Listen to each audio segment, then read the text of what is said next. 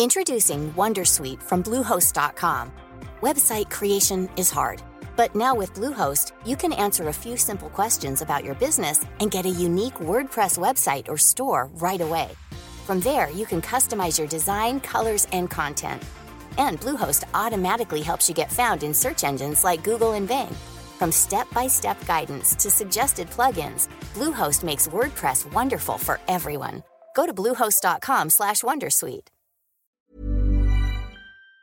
This episode of Politics Without the Boring Bits is sponsored by BT, because BT means business. BT knows that businesses come in many shapes, sizes and guises, from the person just starting out at their kitchen table to the biggest employer, which is why no matter what line of work you're in, they've got your back to help you succeed and do what you do best. No doubt connectivity is a must in Westminster, and it's certainly helped us to get this episode created and distributed to you listening right now. BT already connects more than 1 million businesses and public sector organisations, offering secure and reliable connectivity. Nearly 3/4 of people running a business or side hustle feel they couldn't do so without reliable broadband and mobile connectivity. That's why having connectivity you can count on is a must for business, whether it be facilitating multiple devices being connected at once or making team calls or guest Wi-Fi access for customers. BT's connectivity helps keep you and your customers happy. Whatever your business, BT's got your back. Search BT's got your back. Hello and welcome to the Red Box Politics Podcast in the Times. I'm Matt Jolly. Welcome to this budget special. I'm just off Central Lobby, where the debate on the budget is still ongoing. I'm joined by Nicky Morgan, chairwoman of the Treasury Select Committee and Tory MP, and Alison McGovern, Labour MP, and a member of the same committee. You've both just been in the chamber. I'll start with you, Nicky. What's your hot take on it? Well, I think that the Chancellor had a very difficult tightrope to walk between, obviously, reflecting the fact that we haven't got a majority in the House of Commons, so big controversial measures will be difficult to get through, but also people looking for a bit of a lift and to talk about something other than Brexit. And I think on that, he absolutely succeeded. And I think he has set things up for the future. He's tackled some difficult issues around universal credit. People wanted to hear more. The stamp duty announcement, I think, is very welcome. But of course, there are some underlying issues around productivity and the growth forecast. Alison, before we started recording, you said that Budget Day was like Christmas Day for you. It is. I do prefer Budget Day to Christmas Day in many ways. You prefer it? That's amazing. To me, it's Christmas must be rubbish in your house. No, I'm terribly sorry to all my family. I find it the most interesting part of politics because I think if you really want to know what's going on, you have to follow the money.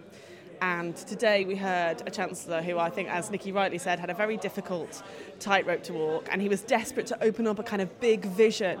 And the subject he chose was housing. And unfortunately, in my view, he's completely messed it up because he's announced a policy to remove stamp duty from first-time buyers that the OBR have told us will push prices up, and they say it will benefit those that already own houses, not people trying to buy them. So the central plank of his budget, I think, has already fallen apart. So this is interesting. So alongside all the documents the Treasury publishes, we get the Office for Budget Responsibility, Economic and Fiscal Forecast, which is a brilliant... I mean, it's sort of written as a sort of theme of almost sarcasm written through it, as it sort of picks through what the government's doing. And it goes over this idea of first-time buyers not paying stamp duty up to £200,000. And it spells out quite clearly all it's going to do is push up prices. The last time a similar thing was done, it pushed up prices by 0.3%. The only people who benefit are people who are selling houses. Nicky, do you think that actually people will just get the message he's done something for young first-time buyers, even if the practicalities aren't as clear-cut? Or does this end up being a sort of another botched budget idea? No, I don't think it's that at all. I think actually people will, judging by Twitter at the moment, they are actually quite excited about it. I feel very sorry for those first-time buyers who completed yesterday, who are suddenly discovering they've got stamp duty to pay. We will obviously, as a committee, have the Office of Budget Responsibility in front of us next week, and we'll ask them about that.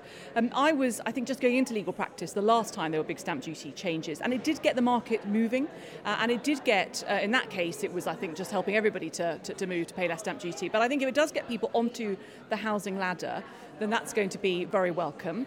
But of course, there's a bigger package than that in terms of housing, because he was talking about skills. We need more construction skills. We need more land. He's going to look at why planning permissions being granted and then the land's not being used. All those things. I mean, stamp duty is a part of it, and it's going to be important for some people. But there's many other things that need to happen to make the housing market move. Another thing is in the OBR reports, it talked about significant easing in cuts, a significant near-term fiscal giveaway. Is this the end of austerity? I mean, he didn't egg that up particularly. It's sort of only when you dig around in the documents. He's borrowing more, he's spending more. Was that what you expected? I think it probably was what I expected, actually, because there is a demand, and there's no doubt that people have made enormous sacrifices over the course of the last 7 years, particularly those obviously working in the public sector. The NHS does need more investment, and that was recognised. We do need, I think the National Retraining Service is a brilliant idea and very much needed. I think he described it as a bit of fiscal loosening. We haven't lost the overall drive to balance the books, but we know it's going to take longer and it's going to be harder to get there. What do you make of it, Alison? Is there anything you can pick out of it that you thought was good? No, there isn't really. I mean, growth is down, productivity is still on the floor. I mean, the housing stuff, look, all of the things that he said about planning sound fine until you remember that they've cut local councils to the bone and we've barely got any planning officers anymore. So how are we going to deliver? How are we going to deliver this? I mean, Nicky's right. There's about, by my count, there's about 6 billion worth of loosening, which kind of just gives the lie that has been made as an argument, which is that the purpose of these Tories in government is to deal with the deficit. George Osborne never did it. Philip Hammond doesn't look like he'll ever do it. Will we ever have a Chancellor that ever presides over a budget surplus ever again? Well, presumably not if we get a Labour Chancellor and it's John McDonnell. Well, I think the truth is that Labour have been making this argument, whether it's Ed Balls or John McDonnell, actually both of them made a pretty consistent argument that you had to invest in the right things and you had to try and move our country on that way. I think if you look at the way that we talked about house building quite differently from this pump priming demand all the time and trying to look at, creating alternatives to build more homes, then actually I think we would be quite different in the practice. And just finally, Nicky, Philip Hammond, is he more or less likely to get the sack in the new year than he was before we gave his budget? I think that there's absolutely no reason on the basis of today, and I don't think there's any reason at all for Philip Hammond to be moved on. I think actually moving your Chancellor at a time when hopefully we're about to start the trade negotiations with the EU, actually that's where the government should be focused in the course of the next year, the transition. Treasury's got a really important role to play in obviously listening to business, particularly financial services, and thinking how we're going to deal with their regulations when we leave the European Union. So he had a very difficult job to do today, and as I said in the Chamber, I think he met the hurdles that he set himself. Hurdles and tightropes, that's an excellent way to describe it. Nicky Morgan, Alison McGovern, thank you very much. So I've moved now to the press cafe high above the Commons Chamber with a section of Times journalists. Let's start with you, Patrick Kidd, the Times sketch writer. Before we get into the nitty-gritty and the numbers and all that sort of stuff, let's start with what really matters. How good were Philip Hammond's jokes? They weren't bad. Leave the details to those who understand it. But there was a good atmosphere in the Commons. There was his own backbenchers were waving their water papers and shouting more, and they loved some of his jokes. He started early with a physical one, making a joke at Theresa May's expense. Maybe a brave man to do that, but suggesting that he had taken precautions in case he had the same problem she had at her conference, and said, Mrs May, you bought some cough sweets, and she brought out some Strepsils and chucked them onto the dispatch box in front of him. It was proper Chuckle Brothers stuff, that. It was Palace of Varieties, always helped by Lindsay Hoyle, of course, who is far better at this sort of slapstick fun from the Speaker's chair than John Bercow. He then had a dig at Michael Gove, who, as the Times reported recently, thinks that he should be the next Chancellor, saying, if you're paying attention, this is the bit with the long economic-y words. And that went down well. And there were a few others. There was a Top Gear joke. Hammond and May, yet again, was beaten off a man called Jeremy. And it went down well. As performance, I'll give him 5 out of 10 for that.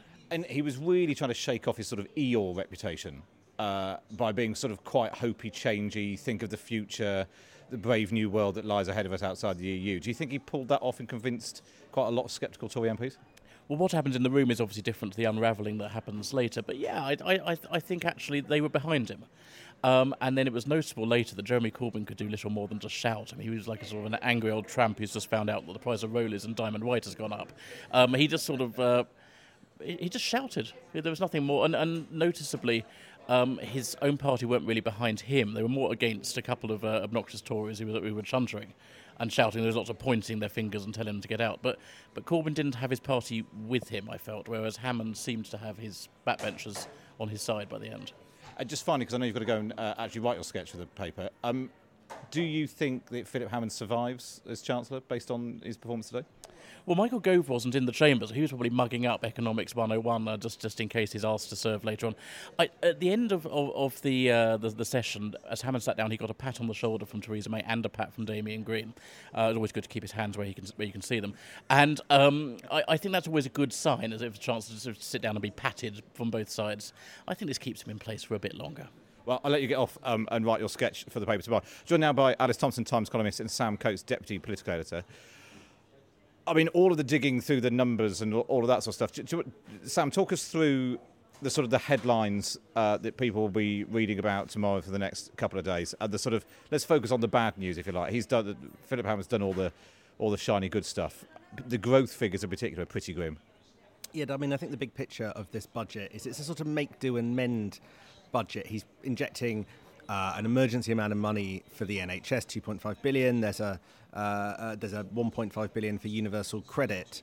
But the underlying economics of this budget are absolutely appalling. There have been dramatic downgrades to GDP growth forecast by the Office of Budget Responsibility. I mean, I don't think in its history there's ever been a forecast where in every year of the 5 years it's below 2%.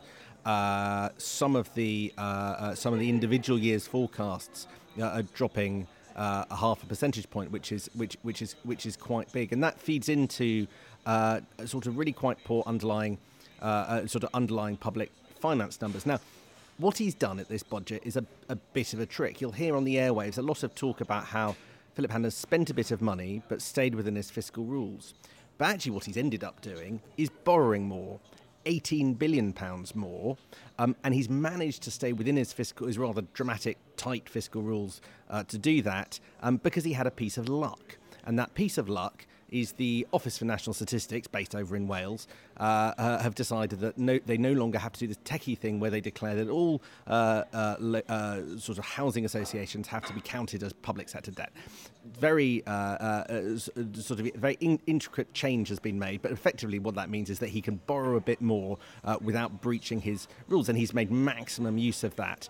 But he is doing that thing that Philip Hammond was not the fiscal conservative who didn't want to load up future generations with debt that has to be paid back for the sins of the present. He's having to do. He's having to load this amount of debt. Now, we're in a weird economic time where actually I think quite a lot of Tory MPs will be quite relaxed, even pleased that they've opened the floodgates, fiscally loosened a bit, to use the jargon. But it's just not what we thought Philip Hammond was going into that job to do. Introducing Wondersuite from Bluehost.com. Website creation is hard, but now with Bluehost, you can answer a few simple questions about your business and get a unique WordPress website or store right away. From there, you can customize your design, colors, and content. And Bluehost automatically helps you get found in search engines like Google and Bing. From step-by-step guidance to suggested plugins, Bluehost makes WordPress wonderful for everyone. Go to Bluehost.com/Wondersuite. This episode of Politics Without the Boring Bits is brought to you by Luton Rising, owners of London Luton Airport, the UK's most socially impactful airport. Find out more at lutonrising.org.uk.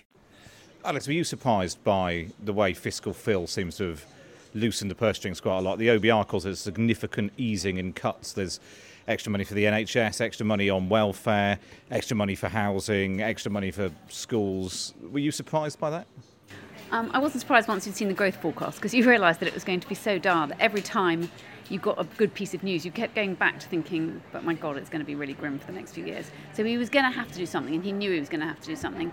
None of it's so substantial that you gasp when you hear it. No one's been so put out that they're going to gasp. There was quite a lot about not harming white van man, and he was desperate not to do something stupid after last time. So that was his real priority, is not to get something so wrong that it was all going to unravel. And actually, some of the things, things like stamp duty won't really make that big a difference. So that was his big announcement that everyone cheered. But actually, if you do cut stamp duty for people who are buying their first house under 300,000, it will give them 1,000, 2,000 more. But that's not enough really when they've got to come up with that money originally to buy a house. And actually, it's going to make houses more expensive at the end, and it's not going to solve the whole housing crisis. 300,000 more houses, that's what he wants to get, but how he gets there is still very difficult.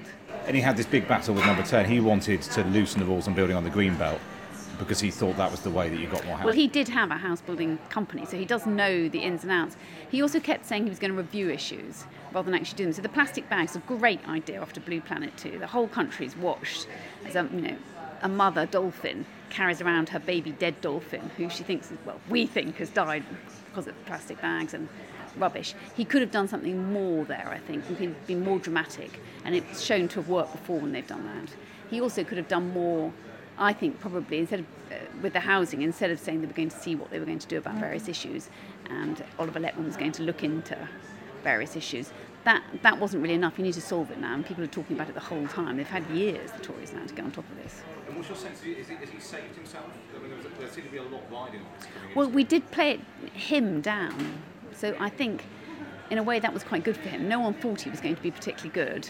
His jokes were even better than we thought. Yes, I mean, we all thought this was going to be, after the last budget, a potentially catastrophic budget for him, and he might have to go and Michael Gove would have to come. So actually I think he's managed to stop that and prevent it, but only because he raised expectations in the end by giving a few things away. And Sam, his language on Brexit was, the budget in March was notable in that he almost barely mentioned Brexit at all. I mean, his language on Brexit this time was desperately trying to shed this Eeyore reputation. It's all going to be big and marvellous and wonderful and full of change and opportunities for the future. Do you think any of the sort of hardline Brexiteers will be persuaded by that he now thinks there is a great future for Britain outside the EU? Well, Philip Hammond actually pretty much opened his budget speech with 3 billion extra for Brexit preparations on top of the 700 million that there's already been. Now, I remember about a month ago in the Times, Philip Hammond writing, making quite clear that he didn't think that now was the money for spending on no-deal preparations. Now, these are preparations for any outcome. The government doesn't specifically talk about no-deal planning outcomes, but the sense I got when writing that a month ago was that there was going to be literally no spending on Brexit in the budget, and in order to, as it were, buy his way back in, stave off a bit of a political problem for himself, he sought to shed off the reputation of being the Eeyore donkey chancellor and spend that money. So yes, I think it does. That does help buy him a little bit of credibility. It is quite interesting what's going on here. The Chancellor is just writing cheques for departments. Now, I can't remember when that last happened. We're calling it Brexit money, but we're not quite sure what they're going to spend it on, and they're not telling us today. Departments are getting more money. This is the first time since a Conservative entered Downing Street in 2010 where you've seen that kind of loosening without it being attached to specific projects. Under the heading of Brexit, it's interesting that money is going in. Now, we don't know the scale of the changes that need to be made, the impact that they might have, and quite how the extra spending will match up with the demands that each department has. That will come later. I just think the notion of opening up your coffers you've seen in this budget, and it's such a change from the kind of austerity narrative that George Osborne peddled. I mean, I think in big picture political terms, today's budget makes it even harder to go down that kind of 2015 Tory campaign, talking about balancing the books in order to pay off the deficit, in order to reach the sunny uplands, because effectively they have gone down the borrow now, spend more now route in order to stave off political crises, which seem to be encroaching on this government from every front.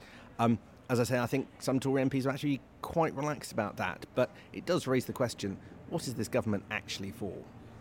And in a way, I was sat when I was listening to his speech and then digging through the papers afterwards, is it all just a bit pointless, this budget? Because as the OBR says, the problem with forecasting when we don't know where we're going with Brexit, they use the phrase it's not straightforward, which is a sort of polite way of putting it. They've literally got no idea where we're going to be in March 2019 or 2020 or 2021. Tinkering, didn't it? So every department he'd go there and there would be a little bit like Grenfell, you definitely need to do something to help people there, but they were all bits and pieces, and apart from the NHS, it was very much, we'll do a little bit here, not, a bit of cheap alcohol, we don't like that, we don't like private jets, but we're not actually going to really whack someone like Google. There was nothing really massive in that way, and I think you kept giving different people got little bits and pieces to try and make them feel better about it, like the stamp duty, but that's not enough to get the housing market moving. That none of it was so substantial that you thought, God, that's really going to change. I'd be even more dramatic. Why do we need a budget at all? The theatre is absolutely absurd.